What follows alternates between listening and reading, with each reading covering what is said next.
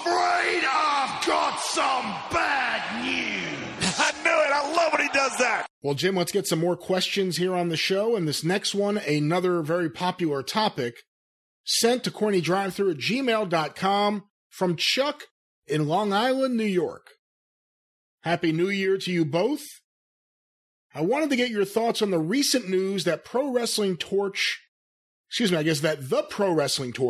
let Bruce Mitchell go after a column he posted on John Huber's death that suggested that AEW was covering up the fact that he actually died of COVID-19. Wade Keller put out a statement stating that besides the fact that Bruce had little evidence to back it up, the column also didn't go through the normal vetting and editing process. Yeah, yada, yada, yada, yank me, pull me.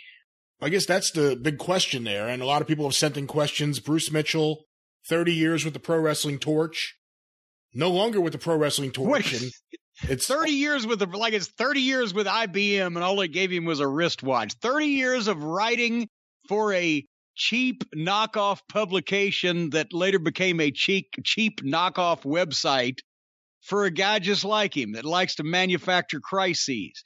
And this is what I was talking about here, because I knew somebody was going to ask about it, because so many people have. I knew you were going to bring it up. What I had to think about it, or what I had to say about it.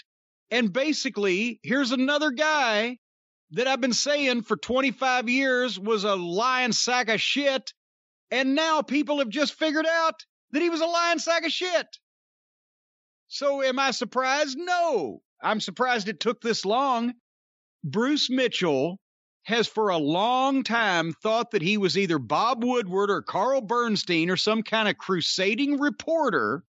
And what he does is he takes some issue and he figures out some reason why somebody should be outraged or upset about it, whether there is any reason or not, and whether the facts fit that, and then he crusades against it. And that's the same reason that I haven't spoken to him in 25 years, and that's the same reason that most people don't speak to him, or you said the vetting processes.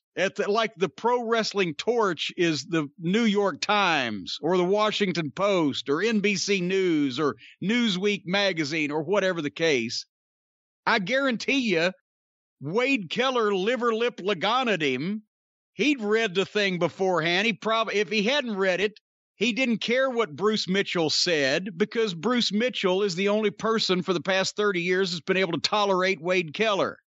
Because Wade Keller gave Bruce Mitchell a platform to fabricate shit and make up manufactured crises. And those crises led people to read Wade Keller's fucking Red Scare website.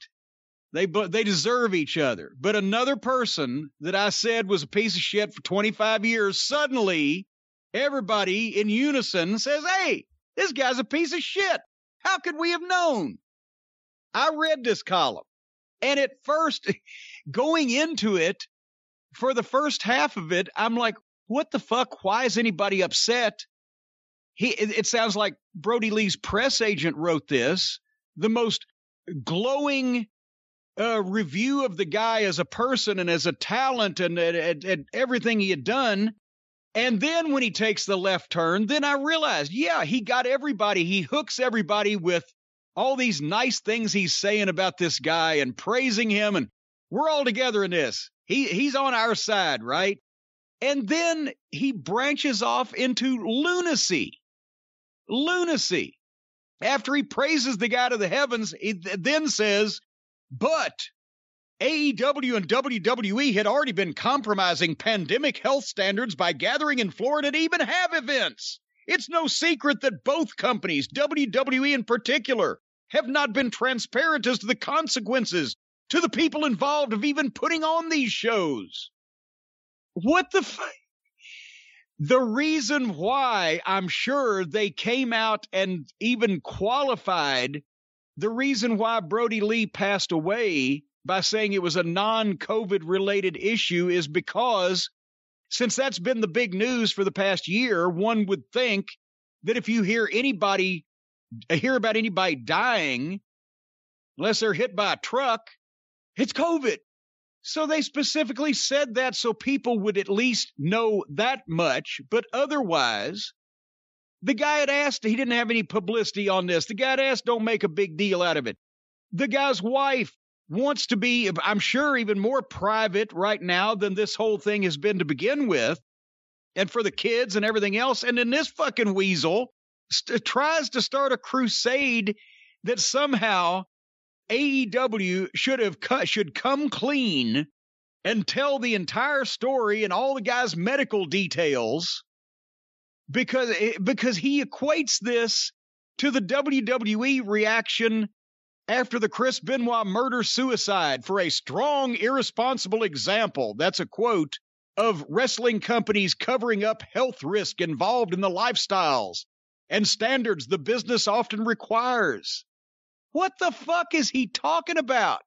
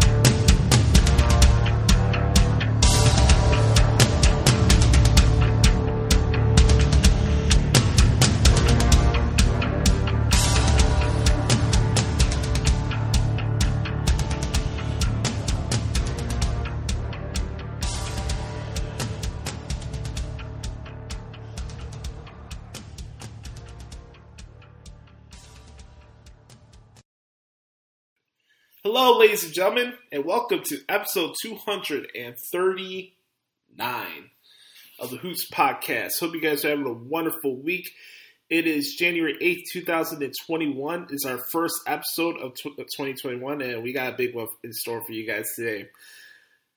We got the return of Brother Carter after he was handling some New Year's / waterfall duties. So nice to have Brother Carter back with his presence this week. You'll hear the thoughts of Jericho at the end of the show, obviously, per ritual, and of course, everybody's favorite segment in podcasting today. What the hell is wrong with AEW? And we got back to business this week after the show I saw last night on Dynamite. Oh boy. I'm going to review Wrestle Kingdom later on the show today. Look, it's been a really wild week for me, not only professionally but personally. But I did cover both nights of Wrestle Kingdom, so I'll give you my thoughts on what happened later on in the show, and also make some predictions for the Impact Genesis show that's coming up on Saturday. Don't be remiss, of course, we'll be talking about this week in WWE as we're heading closer and closer to the Royal Rumble. And yeah, there's just a lot to talk about. If this is your first time listening to the podcast, thank you for giving this show a chance. All you have to do is subscribe to the podcast. It comes to you free of charge every single week on Apple Podcasts, Spotify, anywhere you get your podcast from. And if you could, leave us a 4 or 5-star review / rating. It helps expand the reach of the show. And I want to gauge on how you guys feel about the podcast, positively or negatively, as we head here in 2021. And the goals are a lot here for the Hoots podcast. And I think I mentioned it. Last year was the best year this show has ever had. Outreach-wise, content-wise, and just numbers and stuff. But it's all about progressing and taking that next step. So that's what we're going to do here in 2021. The theme, the essential message of this show is not changing. The vibe of the show is not changing.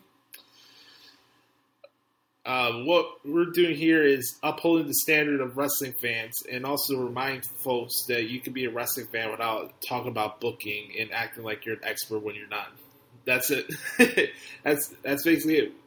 We're here to help remind you that you can enjoy wrestling without acting like you're responsible for what happens on AEW or WWE or any wrestling company that you watch. So thank you all for the support. If you could, please bookmark ProWrestlingTranscriptions.com if you want to check out any of my play-by-play articles that I do. Go check out that bad boy. And then finally, I'm on social media. I'm trying to back off of it a little bit more this year, actually.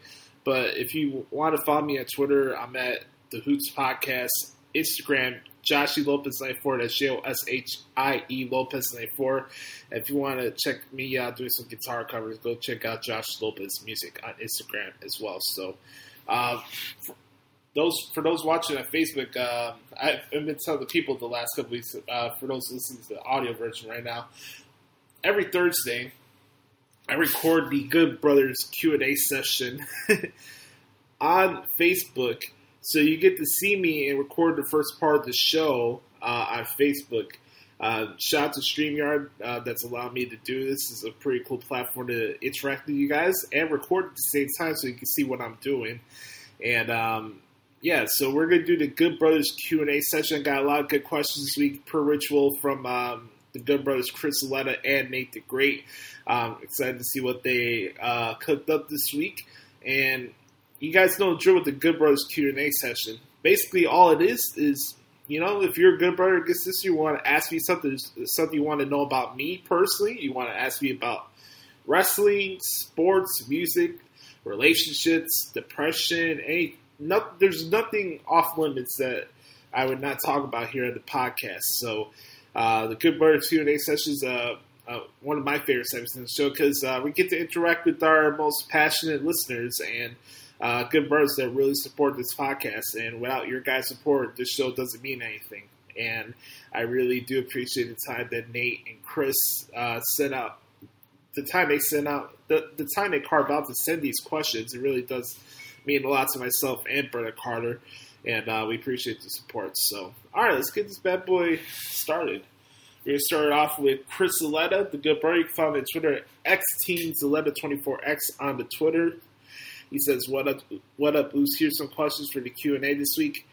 And we're starting off hot here. So, do you think this country will ever be united again? Oh, man. I got to start off with a juggler here. You know what, Chris? As much as I would want to say yes, I don't think in my lifetime this country will ever be united. It's not united. There's not a lot to be proud of to be an American these days. If that's too much of a controversial take, if you're offended by that, be offended because it's the truth.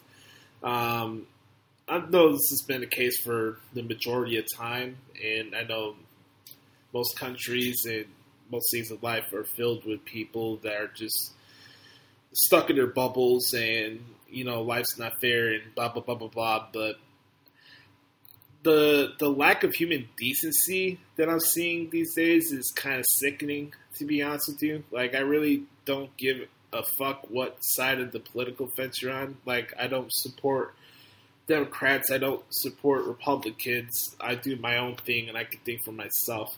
And, you know, whatever conspiracy theories you want to make, whatever the situation is right now in D.C., it's just disgusting to watch. I really don't know what else there needs to be said when it comes to Donald Trump, because if you saw what happened yesterday and you still don't think the guy's a piece of shit, I don't know what to tell you. It's just absolutely disgusting what happened yesterday. But I'm not shocked. You know, I wasn't shocked when the looting stuff went down. I didn't agree with that. I wasn't shocked by what happened yesterday. I certainly don't agree with what happened yesterday. It's just a really disgusting situation right now in this country. Everybody's out for themselves, which is par for the course for America. And I don't know if this country will ever be united as long as I'm alive in this time period. I really hope it does one day, hopefully. But some shit's got to change. But here's the problem. You have some people with 200 plus years of tradition and mindsets and beliefs driven into their core. And some people are just not going to get off that perch. They're not going to look from other people's perspectives. They're going to do their thing, and you know, that's life, I guess. It's just something that I can't accept with some of the stuff that I saw yesterday. The, you know, excusing bad behavior because we got a probable president that really doesn't give a crap about his fan base at the end of the day. Let's be honest. This is all a fucking circus act. You know, the 4-year publicity stunt's going to come to an end. I saw today that the Congress basically confirmed what everybody already said it was. Joe Biden will be the president. Donald Trump will be out on January 20th, and that's that. I'm not surprised that there was a protest or stuff that was going down before this whole transition period was going to happen. Did any of you believe that this was not going to happen, given this dude's track record, given the fact that this dude has a friendship with Vladimir Putin? You didn't think he was just going to pout down and accept defeat? I'm not stupid. That's the thing. For me, both parties are so full of shit. Like, you can't trust anything they say. So the fact that we elected a celebrity businessman as a president just tells you how fucked up the country is in the first place. Screw what his beliefs are. I really don't care what he believes. I don't care what his fan base believes. I don't. So, how can we be united when us as a country, our perceptions that we're just idiots and it's a clown show? That's what our perception is. People laugh at the United States, and I don't blame them, because I'll be laughing at them too. This country's a joke on all fronts. I'm not picking a side here. There's no side to pick. Our country is a flat out joke. The flag does not mean anything right now. The country's not united. So what are we doing here? We take advantage of all these great gifts and opportunities that we have, houses and internet and all this stuff around the world. But still, even at the end of the day, we can't even talk to each other. Nobody can have any common communication without somebody getting in their feelings or misinterpreting what somebody's saying. This country and society is just a shithole right now. I put it out on Twitter yesterday. The country is filled with enablers that can't look themselves within the mirror.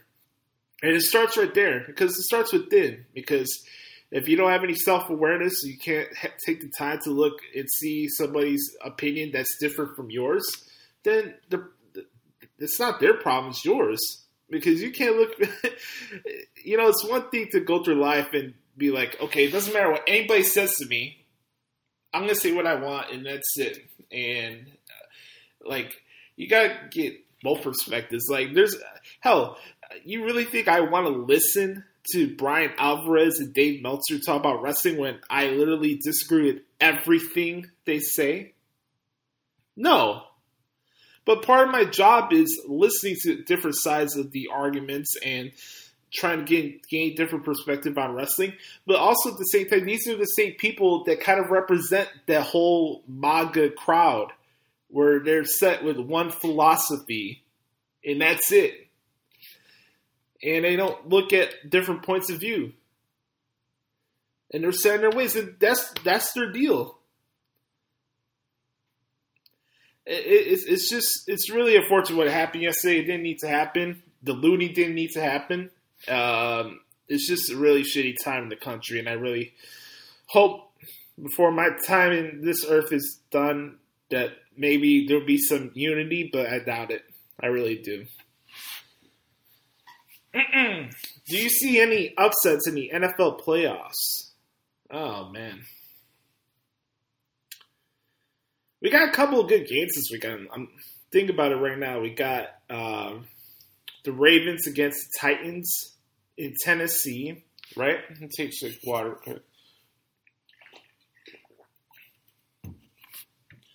We also got the Bills against the Colts, Tampa Bay against the Washington football team.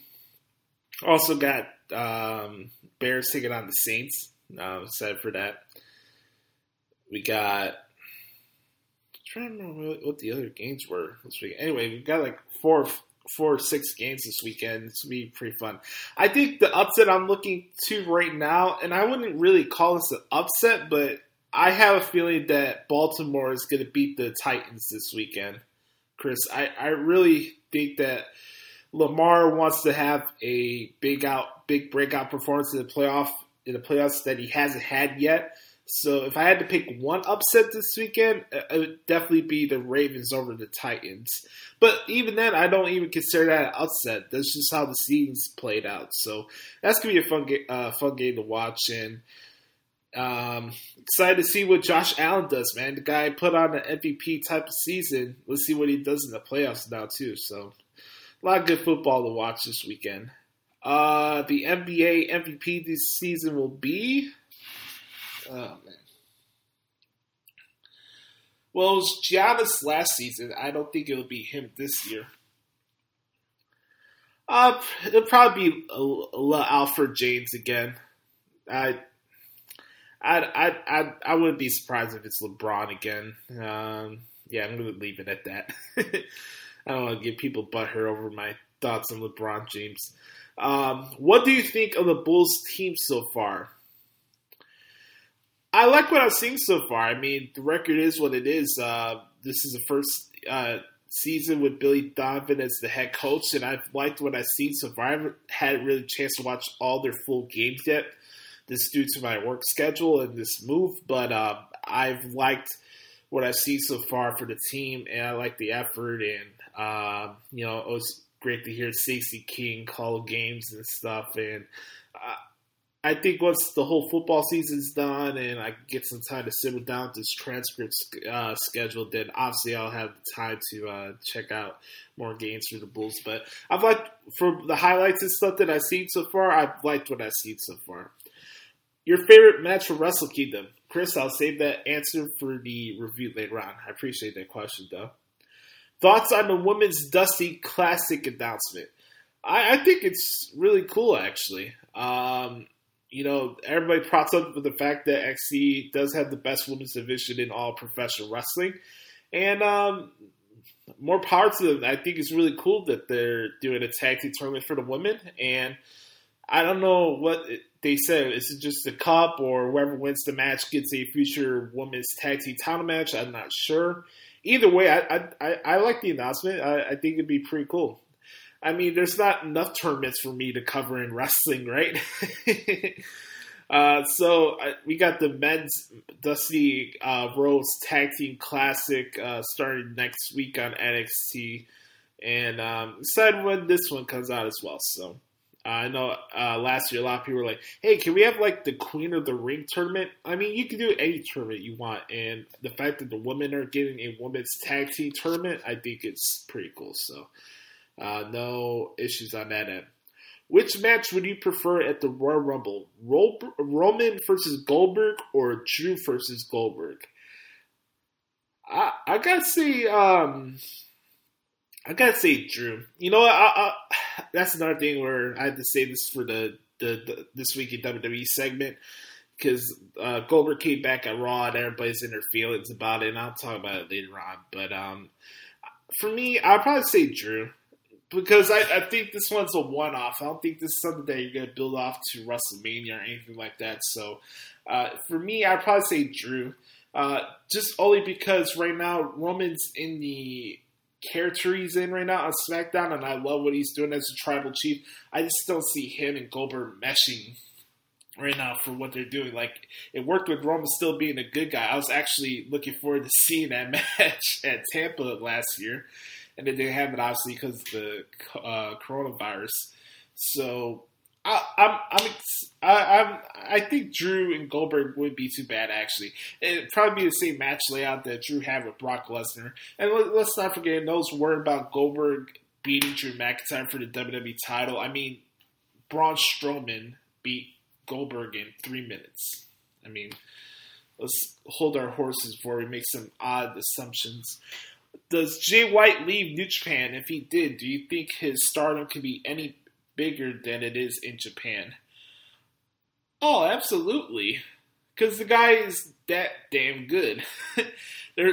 There's a reason why I call him the Triple H of New Japan. I don't say that lightly. I don't draw out that comparison a lot to other people, because Triple H is one of my all-time favorite wrestlers. He is, Jay White, right now, by far, is one of the best, if not the best, cerebral in-ring wrestlers in the entire world today. His promos are top-notch. You actually want to see the guy get his ass kicked. And, absolutely his star could be bigger than what it is in Japan. Just depends where he goes, you know? You can work for any company, and I don't believe this is the end for Jay White in New Japan. I really don't. I mean, yeah, you could go off with his promo that he had at Wrestle Kingdom. But for me, I just think I think Jay White's in the perfect position he's in right now. And if he does decide to leave, his work, his talent will answer that question for you guys. So Jay White's the man. I love covering that guy's matches. Thank you, Chris, as always, for the questions. Good brother. I appreciate it. Let's transition to Nate the Great's question. You can find him at Twitter, by the way, at Psycho Nagiri on Twitter.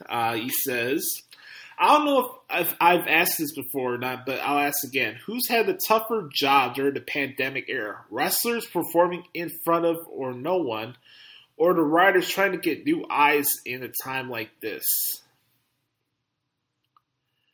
Oh, boy. Here we go. I gotta say this really quick, and I'm just gonna make this quick and brief to the point, okay? For me, I personally don't give a shit about booking. I'm just going to be upfront with you. For those that have listened to my podcasts or video shows over the last 8 years, you guys know one thing. My main interest is what's going on inside the ring. I don't care who goes over. I don't care who loses. I don't care who's being scripted this way, who's being scripted that way. I really don't give a shit. And I'm not going off on you, Nate, so don't take it that way, all right? I just answered the question because this is something that really bothers me right now with wrestling.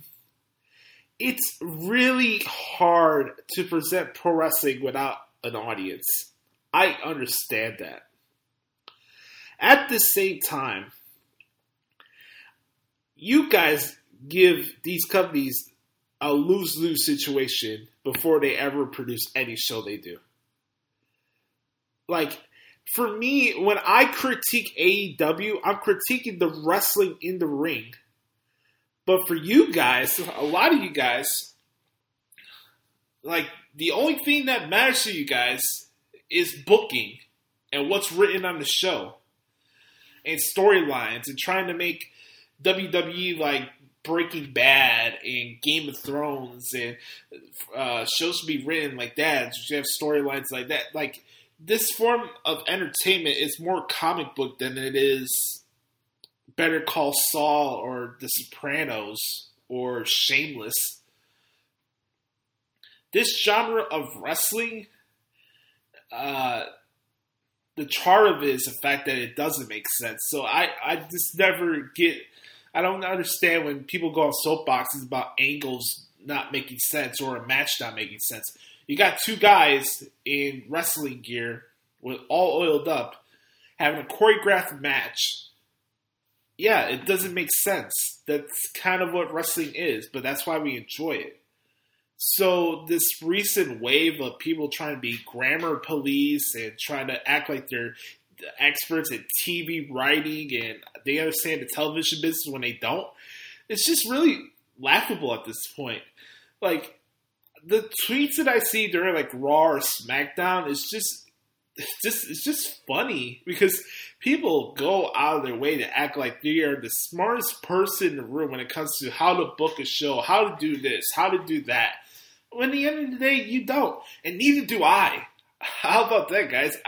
I have enough humility inside of me to say that I don't have the answers for what would help Raw get the same ratings it did in the Attitude Era. It's just a different time period. And people are not watching TV live like they did back in the day. They're just not.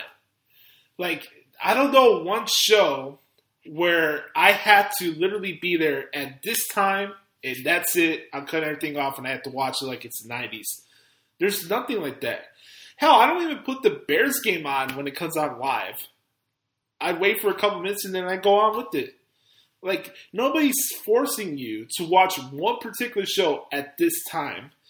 Obviously, it's different with pay-per-views, and with my line of work, with making transcripts and stuff, I have to do that.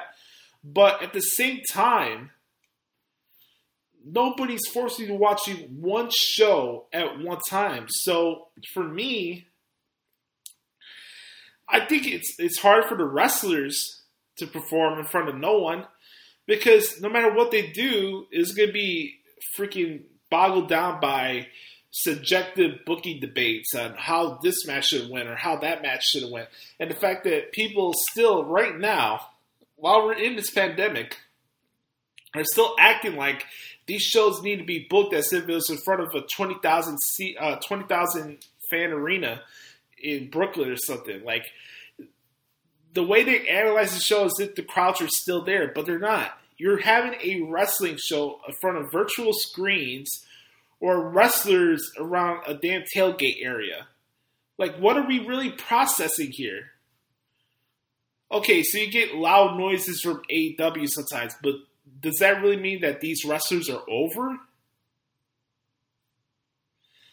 And are you going to personally tell me that Twitter is the ultimate gauge of who's over and not? Because Twitter is another cesspool. Wrestling Twitter is filled with people who can't think for themselves. They don't have the balls to think for themselves. They need to be led like little babies. They need to be tucked in. They need to be pampered in. Like, they need the answers for everything. Like, they can't think for themselves. How are you going to say, oh, there's not enough TV elements in the show, and then when you don't have the answers that you want to the feud one week, you go on a soapbox about it, and then they give you those answers the next week. There's so many people that are so stuck on their whole bunker of everything WWE does is wrong. And that's the thing, like, do I know that they make mistakes? Yeah, but here's the thing, everybody. Every wrestling company makes mistakes.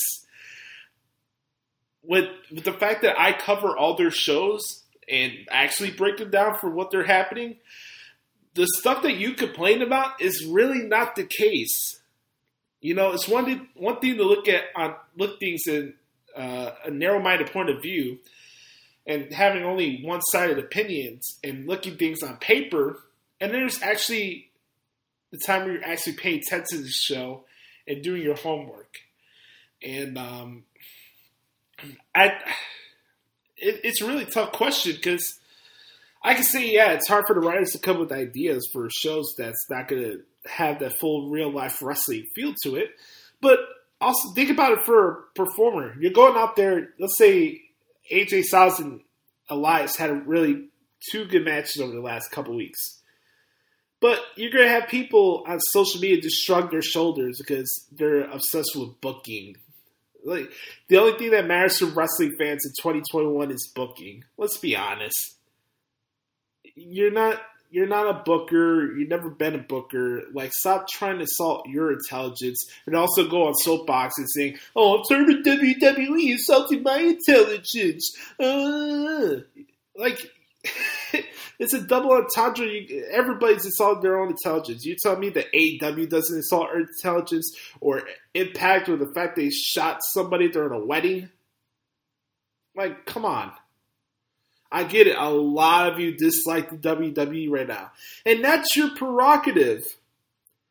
And here's the thing. My favorite show is not Raw or SmackDown. My favorite show is NXT UK. So before I get to, all you just do is defend WWE. No, I'm not defending WWE. I'm debunking stupid-ass narratives that just have no basis in fact. It's just all a narrative and just opinions over stuff that you're not actually applying any context to. That's the difference. Next question. Who would you like to see go to New Japan? I don't know about free agents, but I'm more interested in having like a WWE New Japan like super show. That's something that I would like to see. I don't know like what free agents out there that could like make a big impact out there in New Japan, but that'd be my answer for that question. Are you more a fan of the White Sox or Cubs, and who do you think will have a better year? Oh, I'm a White Sox fan. There's no question about that. I'm a White Sox fan, so absolutely White Sox all the way, and they're going to have a great year this year. How can NXT make the Cruiserweight division more relevant? Well, I think they did a good job of that last night. I mean, they had Santos Escobar against Grand Metalik for a Cruiserweight title. I got to tell you guys, 205 Live's been putting out some good shows recently. They're having a lot of good matches recently, and I've liked what I've seen so far for the brand. And I think NXT is a better feel for that division. And, you still got Jordan Devlin, who's also the real NXT Cruiserweight champion. He's doing some good stuff on NXT UK as well, so can't forget about him. So I just say keep putting them on TV. That's the biggest thing. I mean, I like to say maybe you can have another Cruiserweight Classic this summer or something like that. I think that'd be cool. But I think right now Santos Escobar is doing the best job of any Cruiserweight champion has ever done before. The fact, Cruiserweight title was never defended on a takeover until he was the champion, and he had a title defense on a takeover style show on the USA Network last night. So Yeah, I like what they're doing right now with the Cruiserweight division, and Santos Escobar is the man. Once Okada leaves, who do you see stepping up as the next top guy? One answer, and one answer only. Shingo Takagi. All right, last question for Nate. What's the worst you've ever been depressed, and how did you get out of that rut? Well, I'd probably say my worst depression wasn't last year. It was my senior year of high school was my worst year of my life. And it got dark for a while. I'll be honest about that. I was not in a good place all around in 2012. It was just not a good year for me. And it's not a year I like to look back on. I talked about this last week. It's just true. You had to push yourself through any obstacle that comes your way. You can have people say that they're there for you and this and that, and sometimes that's true, sometimes that's not. But for me, I really don't tap into flaky energy because all I have within me is what's inside of me. It's not what somebody says. It's not what somebody thinks. It's not what anybody tries to offer up as advice. If I need to get out of the rut, I need to get out of the rut. And I'm the only person to get myself out of that rut. Nobody else. You know? I really thought I was on a certain path in life. I thought I was going to be just playing music for the rest of my life. And I was going to do this. I'm going to go to Berkeley. I'm going to do all this stuff. And, you know, life slaps me in the face. And I had to take a different path. And this path brought me to what you're listening to right now. You know, I'm fortunate enough to be in a position where I'm still young enough where I could still pursue music if I wanted to. And I still play. But, you know, when shit hits the fan at home, that's just rough. And when you go to a high school that's a high school that was just filled with people just feeding off perceptions and stuff and not understanding your reality, it gets difficult after a while, especially when you try to be a nice person. And then in one way or another, you end up being one of the most hated people in your class for absolutely no reason. Well, hey, sorry, guys, that my world was crashing down literally at the worst time possible. So, yeah. Thank you for making your assumptions about me, even though you don't know a goddamn thing about me. So what I did was I didn't feel sorry for myself, you know. I took the time that I needed to go out of my way to better myself. I was really shy during that time period too, so to think about it 8 years later that I'm recording podcasting, that I'm a professional broadcaster, it's really something, man. It's not been easy. I've had a lot of things come my way, positively and negatively in my life, just like anybody else. And for me, what I did is I pushed myself out of that rut. You know, no matter what I'm doing, I'm going to make sure that I'm the best at what I do. And I'm going to be the hardest working person in the field that I'm working in. And I don't need to post it out on social media about what I'm doing all the time. But I'm proud of what I do. I'm proud of where I am in my life because I could have went down an even darker path. And there was times where I thought that I didn't want to live anymore. And that's just being honest. But I'm here. I'm enjoying life right now. And right now, it's all about getting better. That's the thing. That's all I can do right now. And if you're depressed, again, you got to tap into what's best for you. You don't have to be cocky. You don't have to be arrogant to be considered selfish. It's not selfish for you to protect your heart. It's not selfish for you to protect your energy. It's not selfish for you to not surround yourself with enablers and people that really don't give a shit about you at the end of the day. You know, we could be blood, we could be friends, we could be whatever. But only I can tell myself within who's actually there for me and who's not. And that's the truth. Because more times than not in life, all you have is yourself. And what are you going to do about it? Are you going to sit there and have people feel sorry for you? Are you going to start feeling sorry for yourself? Are you going to start blaming people for why you're not in this position? What are you going to do about it? That's the thing. What are you going to do about the situation that you're in? Did you cause yourself being depressed? No, it's a real mental health issue. You don't just wake up one day and be like, okay, I'm depressed. This stuff is real. It's something that you should take seriously. And it's not something you should scoff at because it doesn't fit your mantra, your bravado. Depression is a real thing. And,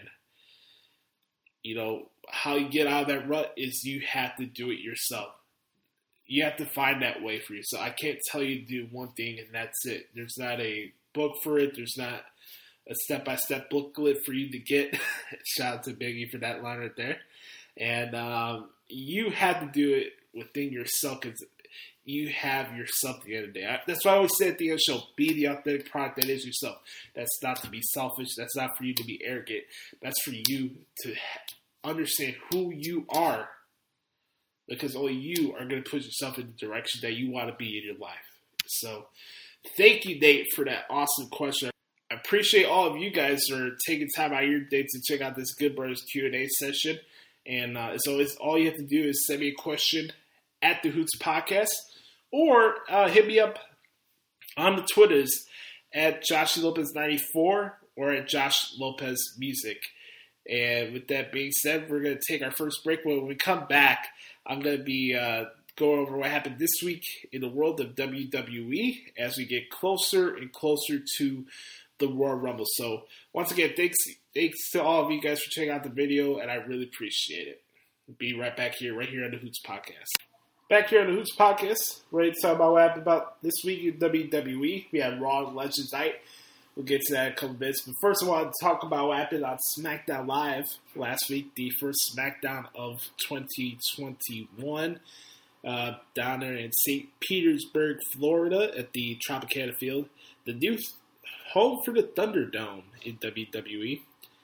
And we started off the show, the big dog Roman Reigns having his New Year proclamation, talking about how everything he says turns into gold, and when the tribal chief speaks, he doesn't lie. That Oos is clicking on all cylinders right now.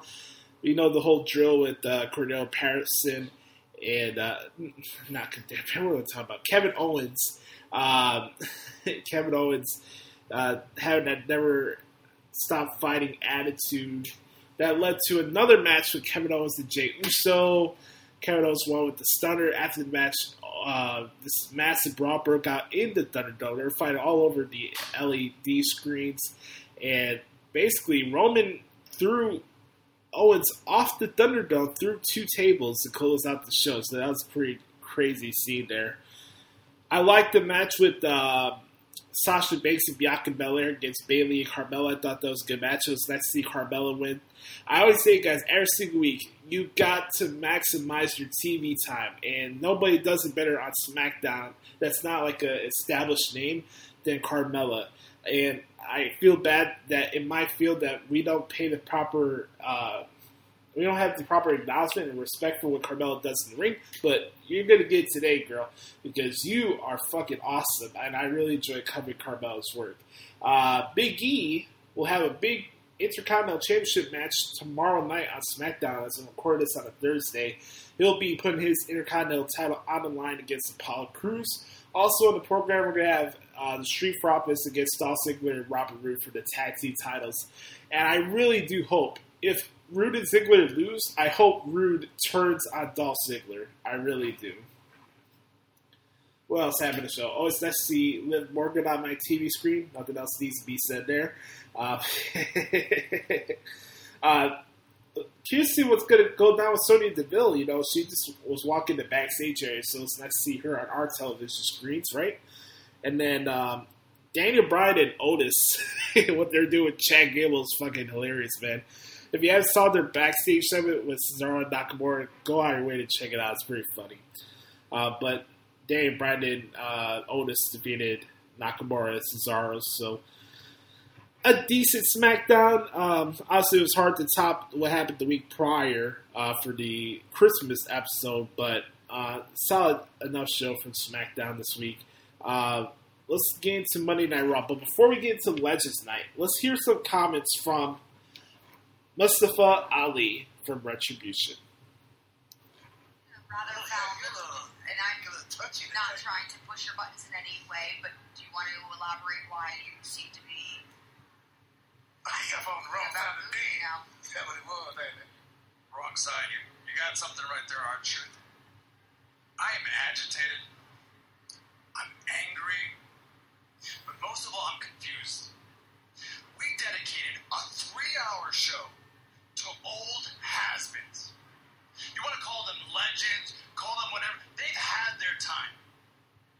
A night like tonight is exactly what is wrong with this company.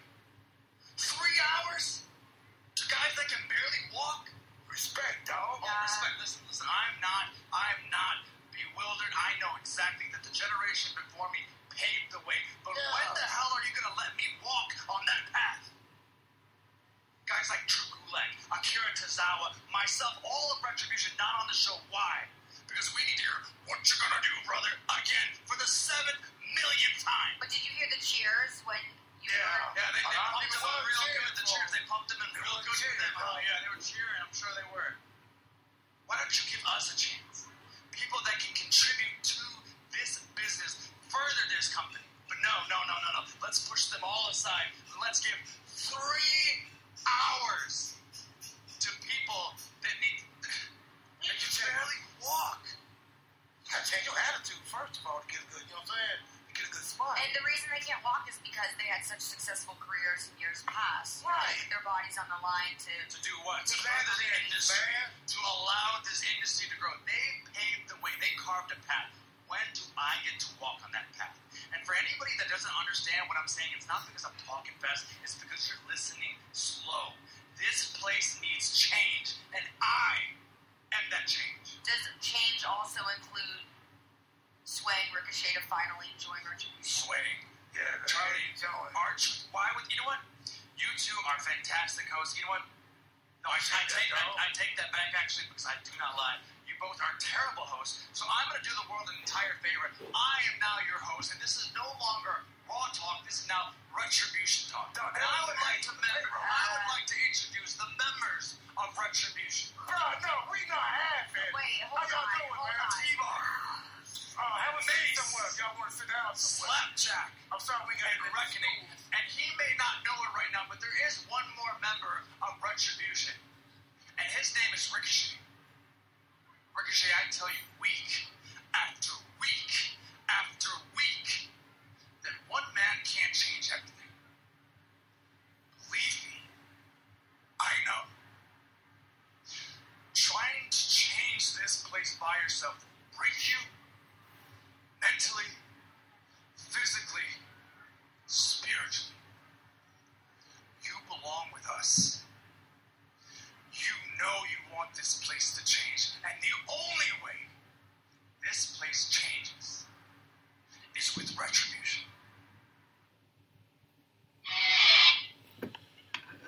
Man. So good shit right there from Chicago's own, by the way, Mustafa Ali. That's the year of my Raw Talk. So we had Raw Legends Night, right? So obviously, for those that are in that bunker of everything that WWE does is wrong, we're going to have a field day with this show, right? So let's talk about the good stuff that happened, because this is a positive show. This is another good couple weeks of wrestling matches. I don't think Raw gets enough credit for the matches that they put on the show. And also, Samoa Joe is just a fantastic commentator. I really do feel like sometimes during a match, like, he feels bad that he's not in the match. Like, you can feel his intensity during some of the exchanges and sequences in the matches. And I just like what he does, because it's really hard to listen to the Raw commentary team. I'll give people that. Their commentary team is brutal. I can't listen to Top Phillips. It's just hard to listen to that guy. But, you know, speaking of Legends Night, big pop, always a big pop to hear former guest of the PW show, Teddy Long on Raw to kick off the show. He is like, Miz and Morrison, you're going to go one-on-one with The Undertaker. The two greatest things about Teddy Long, first, who was going to fight The Undertaker, and every match had to be a tag team match. Nobody loved tag team wrestling more than Teddy Long. I don't care who it is. Everybody can problem with the Young Bucks in AEW's tag team division, but Teddy Long loves tag team wrestling more than anybody. I had a huge pop seeing Teddy Long. Miz and Morrison, you're going to go. Whoa, The Undertaker. Oh, shit, I love that. What else? Let's see. Oh, I forgot to mention. Shout out to Keith Lee and Drew McIntyre. What a fantastic WWE title match that was on Monday Night Raw this past Monday. Keith Lee doing an avalanche Spanish fly is just absolutely innate to me. Drew and Keith had tremendous chemistry. This is the first time I saw these two have a singles match with each other. I know they fought each other in other promotions. But if you ever have more matches like Drew McIntyre and Keith Lee, sign me up. Because those guys beat the tar out of each other. That was a barn burner. And for those stuck in that fickle Drew McIntyre hate, because Drew McIntyre's got to be a scapegoat now, right? If you guys say that Drew McIntyre can't go in the ring, I don't know what to tell you, because Drew McIntyre's a lot better than a lot of you guys put on the pedestal. I'm just gonna say that. So Drew McIntyre retained over Keith Lee. Ended up coming out with Goldberg coming down the ring to challenge Drew McIntyre to a match at the Royal Rumble. A lot of people are in their feelings about should Goldberg be there, should Goldberg not be there. Honestly, for me, like, I don't have personal beef with Goldberg. Do I personally want to see Goldberg wrestling in a match for a title? No. Do I need to see him in a match? No. But for me, and you guys know this with me, I am not a selfish, entitled wrestling fan. I don't need the entire wrestling shows to be booked to my liking, because there's millions and millions of people that are watching shows. So what I may not like, you may like. You know? AEW. You know? Like, we have our differences, and that's okay. I asked somebody this last week. Why do people feel the need that they need to be happy every time a wrestling show goes off the air? Like, why do babyfaces need to close out the show all the time with babyface endings? Like this Brian Alvarez obsession about WWE overdoing with heat angles. You know what? They should get more credit for that, because barely any wrestling company does heat angles, because nobody knows how to process what a heel is in 2021. Nobody does. So God forbid WWE wants to do an angle that pisses people off. Like, I didn't know that I started watching wrestling for my feelings, and I need to go to a therapist because, oh, Raw's hurting my feelings. Oh, it's too much relegated in heat. There's not enough baby faces. Okay, and then when they start pushing baby faces, they're doing too much. You're shoving them down our throats. Like I said at the beginning of the show, you don't allow WWE to win because you want them to suck. That's the thing. To say you don't like the company and we could go on with it. Or a couple weeks out for the World Rumble, it's going to be Drew McIntyre and Goldberg. No, I do not think Goldberg is going to defeat Drew McIntyre for the WWE title. Yes, I could be pretty wrong. Goldberg defeated the Fiend. I get it. I get all of that. At the same time, I am not going to shit on somebody if they are excited that Goldberg's back. I am not that fan. I'm not that broadcaster. I'm definitely not that podcaster. So if you don't like Goldberg, cool. That's your deal. I'm not going to begrudge you. If you like Goldberg, I'm happy for you. For me, at the end of the day, I'm happy that wrestling is still going on right now in the midst of this pandemic. And that's what a lot of you guys seem to forget, because you guys are so fucking fixated on booking that you take this stuff for granted. You take wrestling for granted because you try to be the smartest person in the room when it comes to these shows when you've never worked in the wrestling business. That's just the God honest truth. I'm going to wrap up this segment this week by talking about what happened last night on NXT New Year's Evil. I got to see one of my dream matches last night. Killer Cross against Damian Priest, the battle of awesome entrances, and of course we got Lake Michigan Waterfall, Scarlet Bordeaux at ringside, so that was always a good thing. These two beat the crap out of each other. Cross won, nice sliding lariat to the back of Priest's neck after doing the Doomsday Saito suplex. Killer Cross defeats Damian Priest to kick off the show. That was an awesome match. I thought Santos Escobar and Grand Metalik had a barn burner for the Cruiserweight title. Santos Escobar is still your NXT Cruiserweight champion. I kind of dig the new entrance for Xia Li. It's going to take me a while to get into her offense because it's just a lot of kicks. I'm not always a big fan of the wrestlers that try to act like they're MMA wrestlers when they're not. So I'll give it some time. But I do like her entrance, though. It does look pretty cool. We had Rhea Ripley against Raquel Gonzalez in the last women's standing match. If you guys haven't seen that match, go check it out. Rhea Ripley is a star, and she needs to be on Raw or SmackDown, and that just needs to happen. And then we had the main event. It was Finn Balor against Kyle O'Reilly Part 2. This show had an overrun. It was a long show to type out. But Finn Balor and Kyle O'Reilly brought it again just like they did in their first match at NXT TakeOver 31. And I really, really enjoyed covering that match. So overall, man, New Year's Evil was a top-notch show. And I really enjoyed it. So that's what's going on this week in WWE. We'll see what happens with SmackDown. If we get more announcements as far as who's entering the Royal Rumble matches and what will be the world title match for the Universal Championship at the Royal Rumble. All those answers will be answered pretty soon. So that's what happened this week in WWE. After this final water break, when we come back, I'll be reviewing New Japan Pro Wrestling's Wrestle Kingdom 15 right here on the Hoots Podcast. Back here on the Hoots Podcast, ready to review New Japan Pro Wrestling's biggest show of the year, Wrestle Kingdom 15. 19 would be 4 years from now. Holy moly.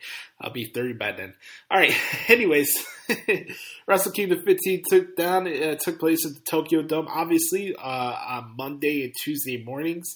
It was a long couple days for your boy. Also fitting in my work schedule at the tattoo shop that I work at. For my uncle's tattoo shop, so I really haven't had a lot of sleep this week, guys, so I'm really pushing through with today's show and making it as best it can be for you guys, but man,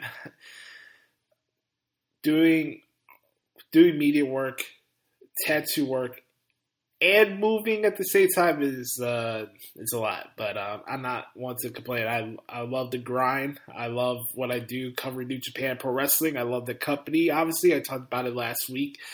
It was just a fun show to break down, and there's never been a Wrestle Kingdom that I never liked. This is the 7th one I've covered in my career, and the 2-night event thing is very, it's something to get used to, especially when you have to wake up and stay up to like 5 o'clock in the morning to cover these events. But, you make the best out of the situations, right? And I enjoyed both nights. I'll say that I could have done it without the first 2 matches on night 2, but overall, the experience for me, I just really, really enjoyed Wrestle Kingdom as a whole. I got a question earlier for the Good Brothers Q&A session for Chris as far as what was my favorite match for the event. Chris, buddy, my answer to that question was Okada and Ospreay for night 1 because that match was absolutely insane. There's not enough words to describe how special Okada is as far as being a big-time wrestler in big-time matches. I remember JBL calling John Cena Big Match John. It's the same thing here with Okada. Okada's definitely one of the greatest Japanese wrestlers of all time. He's one of the greatest wrestlers of all time. And what he did with Ospreay was just absolutely phenomenal. I've covered a couple of Ospreay Okada matches from G1s and stuff in the past, but it was never anything like this. This match was special. This match was off the charts. I really know a match is good when I start acting like a fan while transcribing the match. Like, a lot of the fan elements in me are long gone with the fact that I cover now for a living. But that match was just fucking awesome.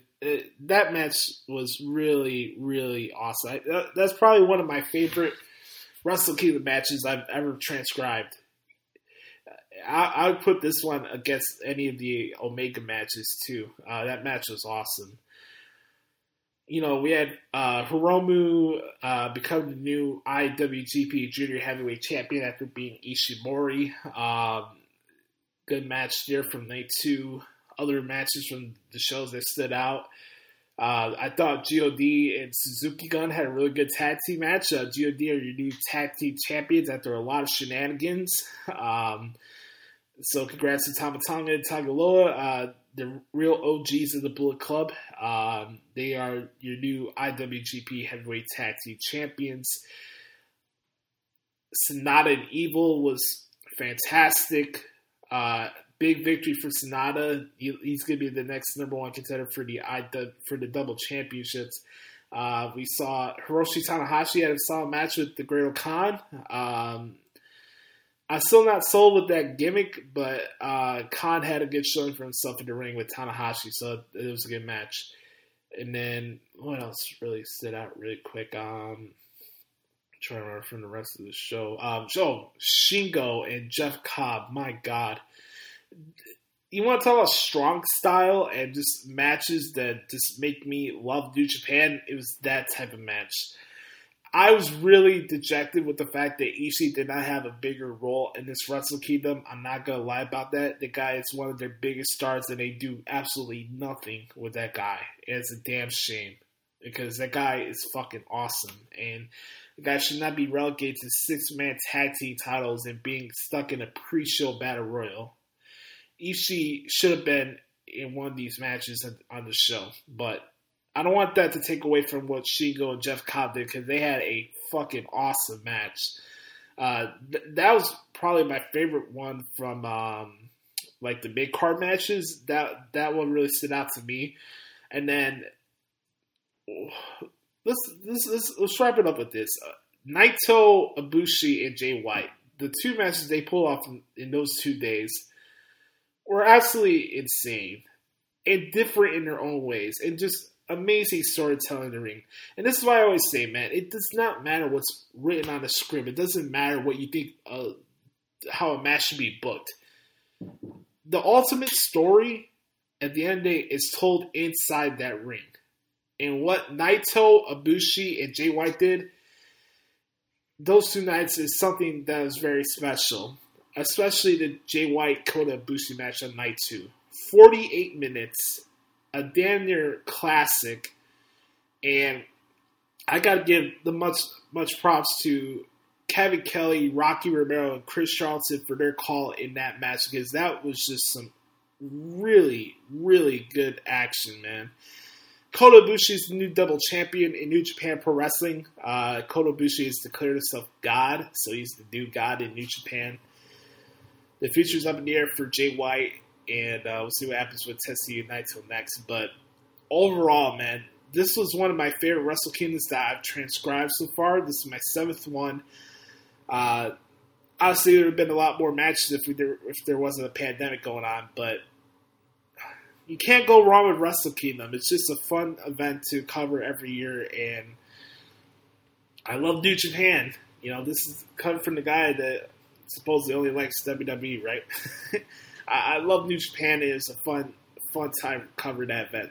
But all that being said, we got to get to it.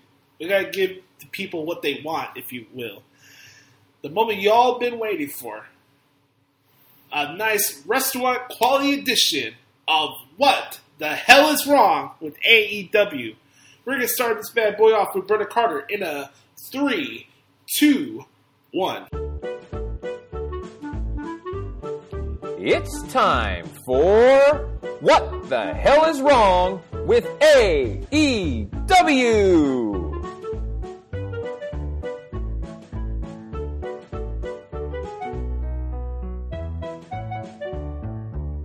What the hell is wrong with AEW?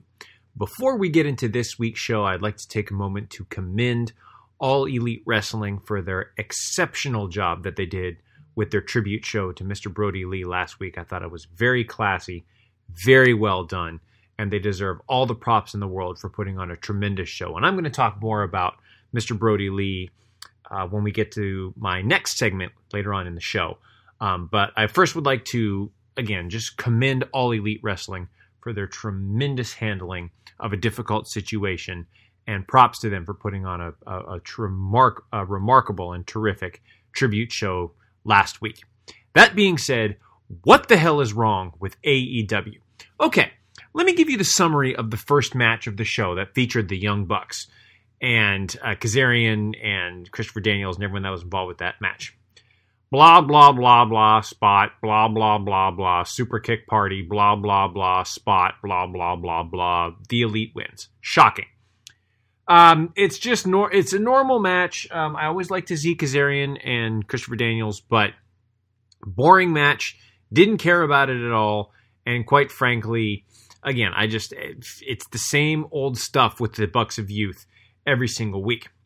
Jake Hager and Wardlow are boring as hell. They need to get Wardlow and MJF away from the Inner Circle as quickly as possible. And I know I keep saying this, and I say this kind of stuff every week, but it's so true. Get them away from the Inner Circle and let them flourish on their own. MJF came in and tried to calm down Jake Hager after their match. It's you just, the fans just know, and maybe this is part of what they're doing, and makes us want to buy in to when the hammer's going to drop and MJF is going to turn, or the Inner Circle turns on Jericho.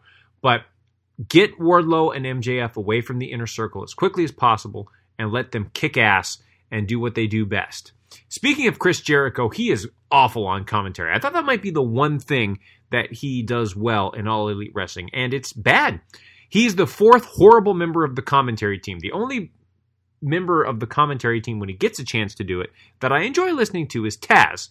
Taz is one of the best parts about AEW every week, and we'll get into Taz here in a little bit. But Jericho sucks on commentary. He sucks in the ring. His inner circle angle sucks too. And Chris Jericho his career continues to go downhill each and every week. Folks, Sting doesn't do it for me anymore. I just don't care. I just don't care about Sting. And Cody Rhodes had I'll get to that in a second. We had the weigh-in with Darby Allin against Team Taz. Taz cuts a great promo, as always, because Taz's promos are fantastic. We get the weigh-in with Darby Allin, Brian Cage. We get ready to go. It looks like they're going to brawl. Sting comes out, doesn't do anything. He just comes out, scares off Team Taz, and runs away. Like, I just don't care. Like, I don't have a reason to care about Sting. He doesn't do it for me anymore. I don't want to see him wrestle. I hate to say it, because Sting has been one of my all-time favorite wrestlers for a long time, but I'm over Sting. It's time to move on, AEW. I just don't care about Sting anymore. Speaking of good promos, I do want to give Jon Moxley credit. He cut a great promo earlier in the show, as he always does. Moxley's promos, another one of the best parts about AEW. Not his in-ring action, which we'll get to in a little bit, and what he does in the ring. But Moxley knows how to work the stick. He knows how to, he knows how to cut a promo. He knows how to use words. He knows how to make you believe what he's saying. So that was great. But again, well, actually, let's move on. Good match with Cody Rhodes and Matt Sydal. I enjoyed that very much. Okay. I know I keep saying this, but I have to repeat it. AEW stands for anyone except women. The women's match was complete dog trash. And I'm going to do my best to contain my my language here. It was just awful. The women's match was awful. Abaddon doesn't do it for me anymore. It's her gimmick is over the top. She tried to bite Hikaru Shida, who, they tried to do the whole neck thing. She clearly wasn't bleeding from her neck. It didn't affect her performance. As soon as it looks like Abaddon had committed murder by attempted murder by biting Hikaru Shida's neck, they went to the world famous picture-in-picture.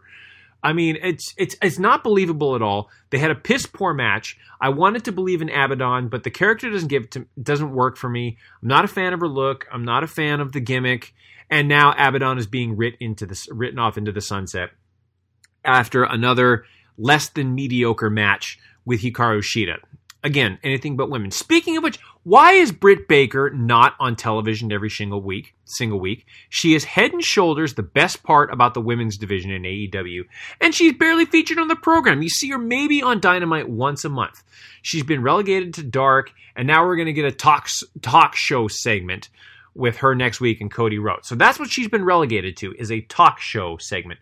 She needs to go to NXT ASAP. As soon as her contract is up, go to NXT and kick ass as a part of the best women's division in professional wrestling today. The Dark Order should become a comedy group, I think, at this point. Obviously the sad news of Mr. Brody Lee's passing. And again, I'll get into that in my second segment of the show. But, I think that the Dark Order's been doing great work with their comedy work as of late. Let them be a comedy group. I think that's fine. I think there are members of the Dark Order that are certainly entertaining. But let them be a comedy group, but keep calling themselves the Dark Order as a tribute to Mr. Brody Lee, and I'd be okay with that. All Elite Wrestling cares more about the accolades of other companies rather than their own, except when those accolades come from WWE. Let's think about this. Think about Kenny Omega's entrance. What was it? Wrestle Kingdom matches. What is, what has some of his other accolades included? Wrestling Observer newsletter. Tony Schiavone talks about when he took the AAA championship. They've talked about, all these sorts of things. They care about more accolades outside of their own company than they do their own company. Except when it's WWE. They don't mention former Intercontinental Champion, former World Heavyweight Champion in WWE, former Tag Team Champion, known as blah, blah, blah, blah in WWE. They will refuse to mention WWE, but they talk about every other company. Once again, All Elite Wrestling has no identity. They just care about, they don't want to create their own identity. They want to ride the coattails of other wrestling companies. Speaking of which, Kenny Omega may be the most overrated superstar in the history of wrestling. He's all right. I think his theatrics, his in-ring stuff is over the top. I think that he's a good athlete. I've said this before. Kenny Omega's a good athlete, but his in-ring theatrics are over the top and unnecessary. He couldn't hold the boots of the mid-card in WWE. Think about it. He would look awful in a match against someone like Sami Zayn, Big E, those guys. Then he would absolutely get taken to school with Roman Reigns, The Fiend, Randy Orton, Seth Rollins. Those guys would take Kenny Omega to school. So Kenny Omega is by far the most overrated wrestler in the history of professional wrestling, and it's not even close. So anyways, talking about riding the coattails of others. So we have a decent match to close the show. Spot. Fine. It was all right. There were some nice moments in the match. It's clear that they have good chemistry. They work well together. But then it was the stupid deathmatch crap with a barbed wire mat with Moxley. Makes no sense to me at all why they would continue to wreck their bodies and hurt their bodies for no reason. And then we see Gallows and Anderson. With the Impact crossover, it was only a matter of time before they come out, do their thing with Don Callis, ally themselves with Kenny Omega. Fine. The Young Bucks come out, take care of all the folks that are trying to help against the Good Brothers that have come over. And of course, we get the Bullet Club thing at the end, because All Elite Wrestling, all they can do is ride off the coattails of internet wrestling marks who don't actually care about a good in-ring product and trying to do something unique to their company. They ride off the coattails of others, and they're going to push the hell out of this Bullet Club because they can't think for themselves, and Tony Mark is a worthless booker and a worthless mark of an owner. Seriously, what the hell is wrong with AEW? This has been What the Hell is Wrong with AEW.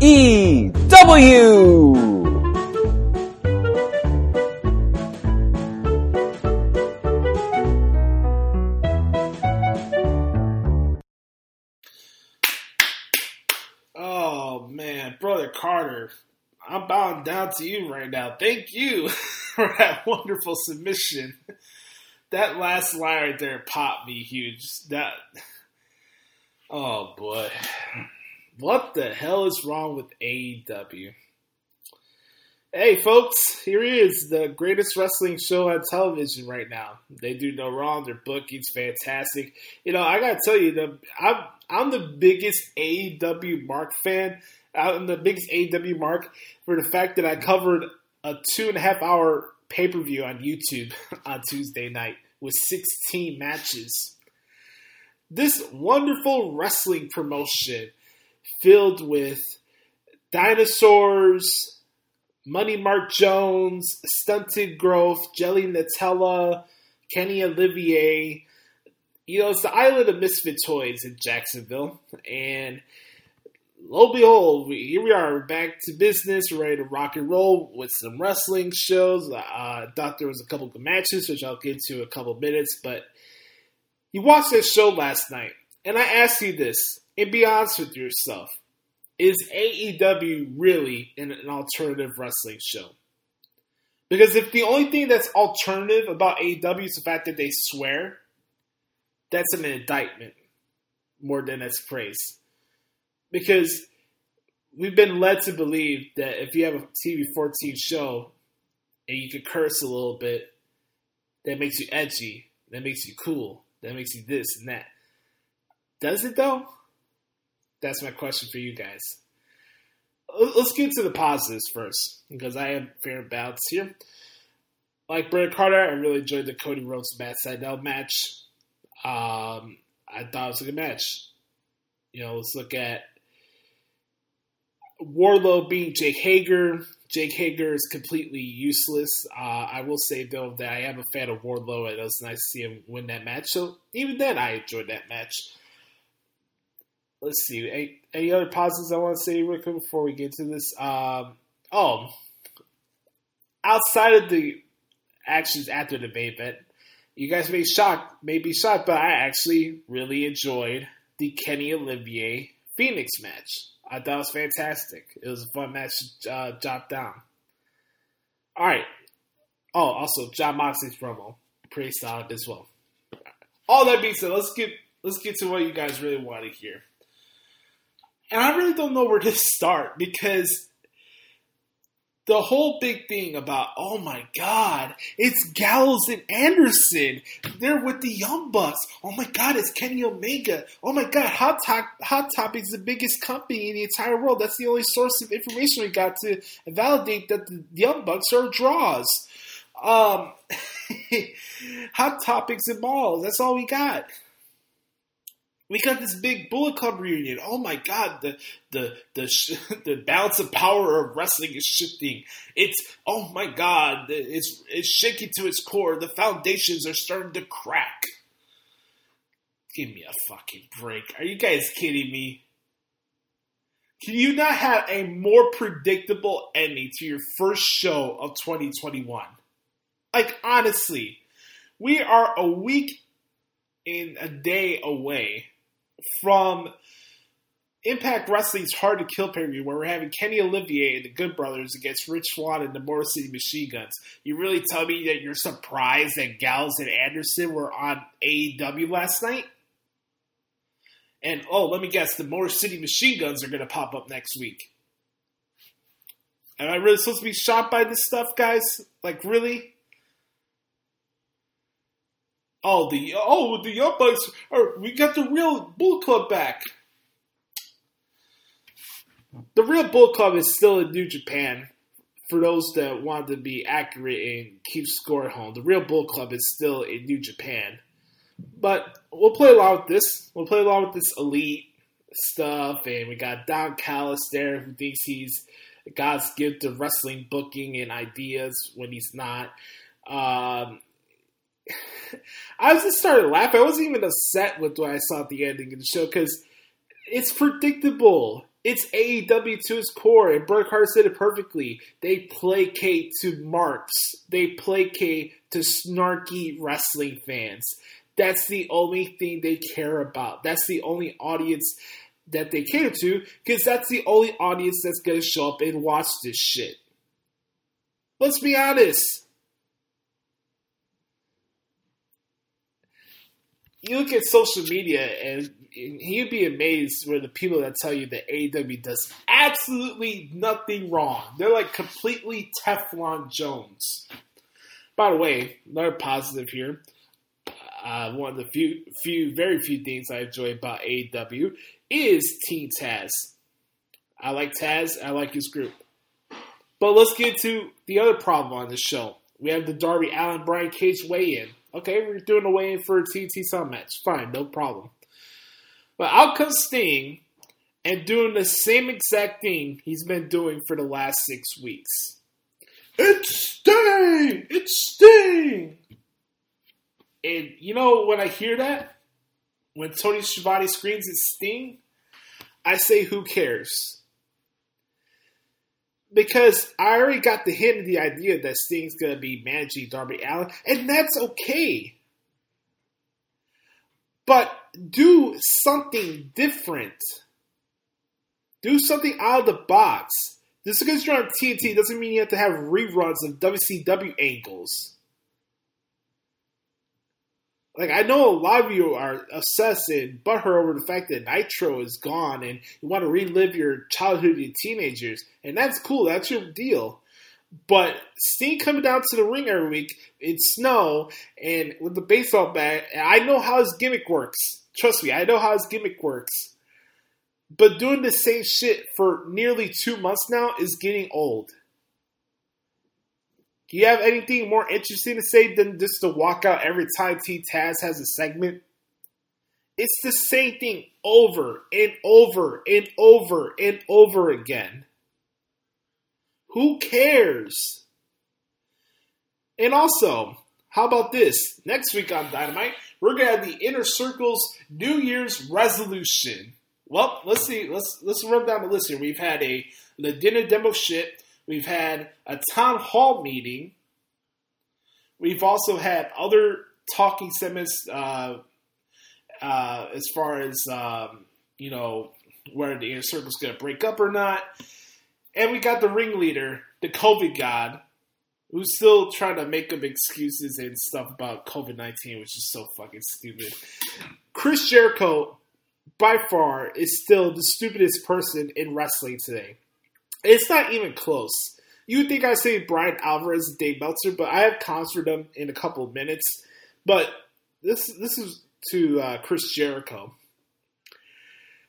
Dude, you need to go home. You need to go home and stay home now. Your Twitter game sucks. Your wrestling matches suck. Your commentary sucks. I'm sick and tired of watching you on my television screen. Go the fuck home. Now. You lack empathy. You lack self-awareness. You're not good as you were anymore. Go home. You're doing a disservice to the company that you're working for. I'm so tired of Chris Jericho, and I'm sick of the Inner Circle.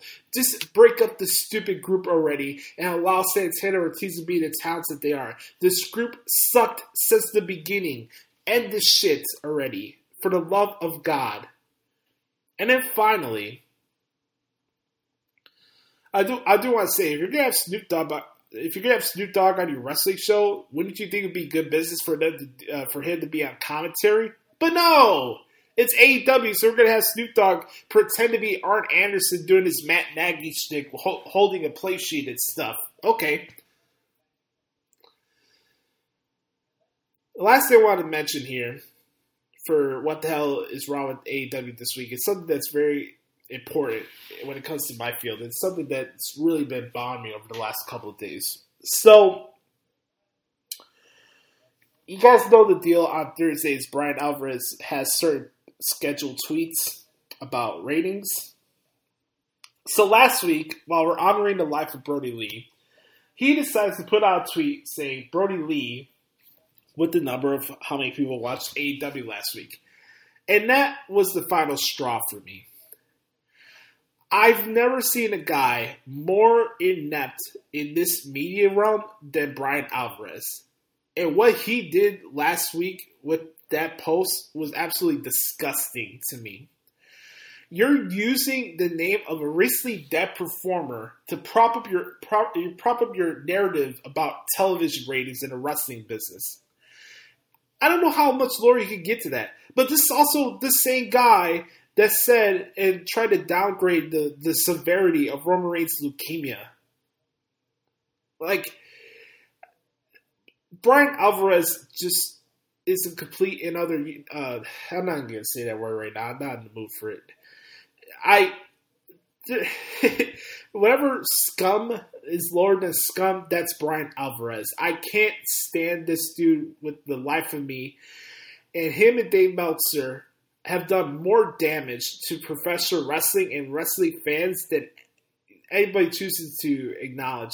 But nobody's going to cancel them because we're stuck with this outdated, snarky outlook on life, and they're the standard bearers.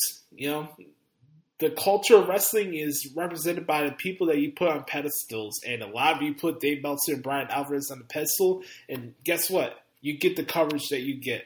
You get the vibe and the negativity that you get out of wrestling today because of those two assholes. And that's a reflection on you guys putting them on pedestals. And that is what the hell is wrong with AEW. Assholes. All right. We're going to wrap this bad boy up right now. I want to thank you guys so much for taking time out of your day to hang out with yours truly. We had a lot of fun today recording this podcast, the first episode of 2021. Make sure to like the video on YouTube. Make sure to subscribe to the podcast. It comes to you free of charge every single week on Apple Podcasts, Spotify, Stitcher, anywhere you get your podcasts from. Also, Impact Wrestling, stop airing these shitty-ass Tony Khan paid ads. They're brutal, man. They are absolutely brutal. Make sure to bookmark ProWrestlingTranscriptions.com as well. If you could, please do that for your boy. And, yeah, I got a couple shows I got to cover this weekend. We got the first New Japan Strong show of 2021. Be doing that. Also got Impact Wrestling's Genesis pay-per-view coming up on Saturday, which I'm looking forward to covering that. It's going to be a fun time. And, yeah, make sure to check out ProWrestlingTranscriptions.com. Oh, by the way, I'm on Twitter at The Hoots Podcast, Instagram at Joshie Lopez94, Joshie Lopez94, also at Josh Lopez Music.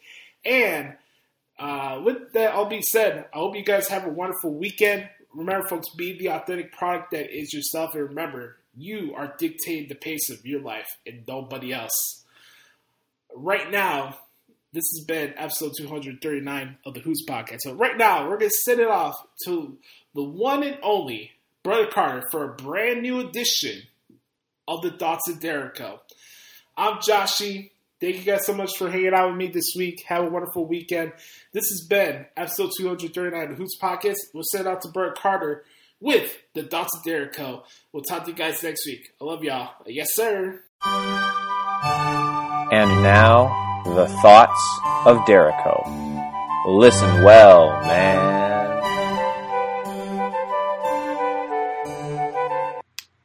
Welcome, one and all, to the segment that's going to get your new year off to a kick-ass start.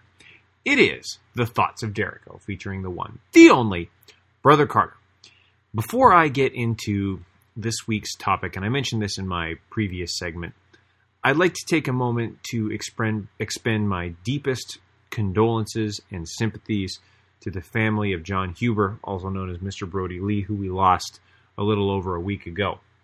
And I didn't get a chance to talk about this last week. I didn't have a chance to submit anything for the podcast for last week's show. But,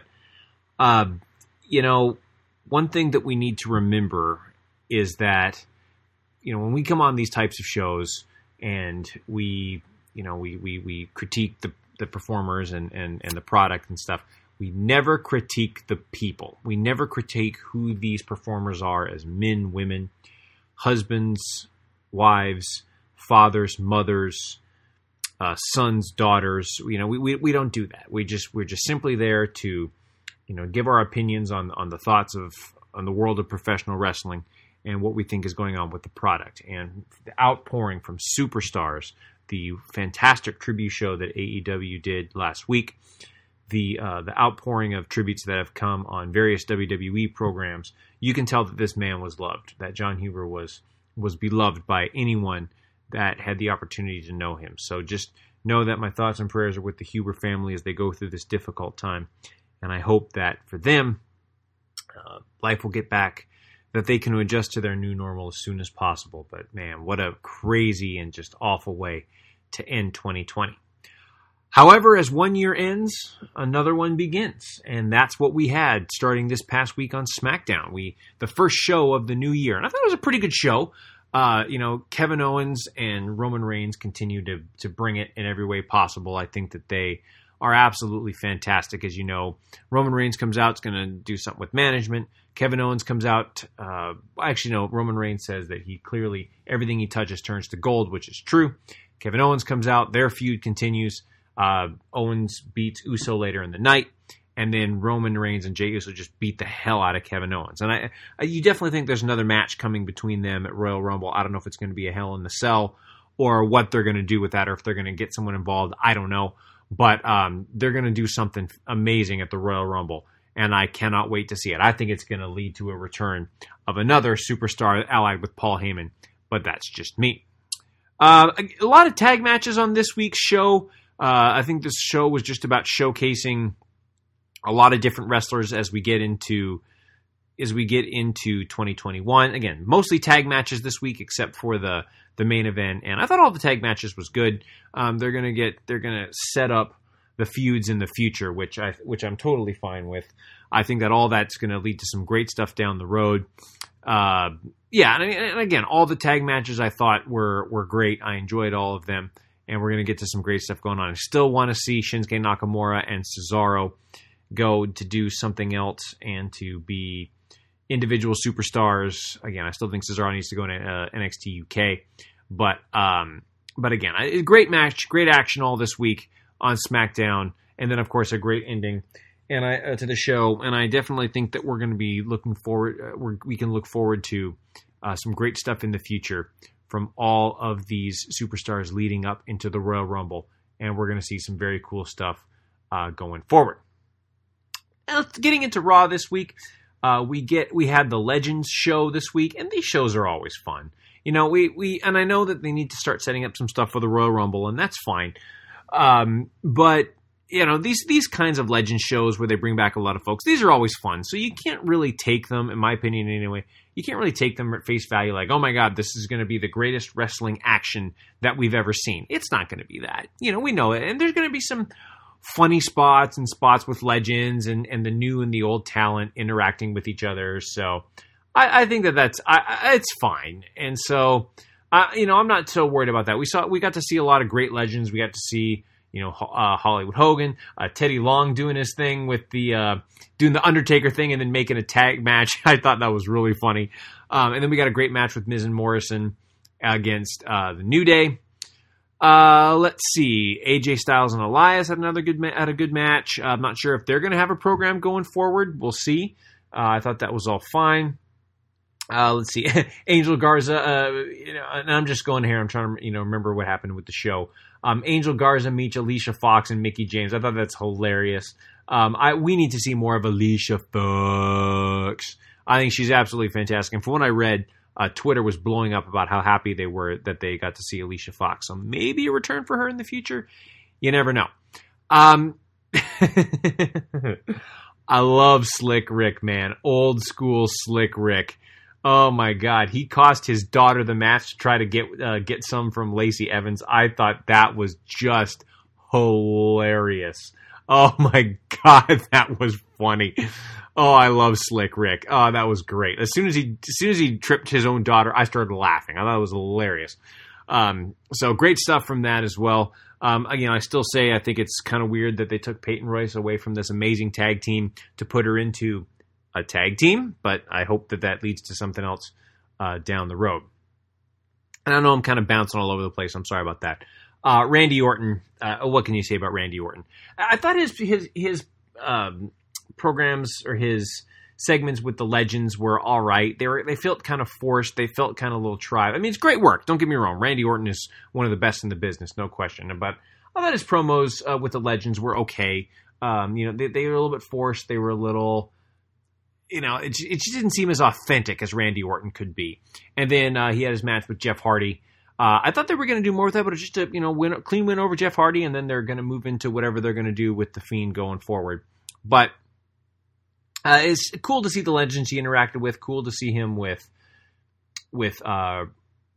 Big Show, Mark Henry, Ric Flair, of course.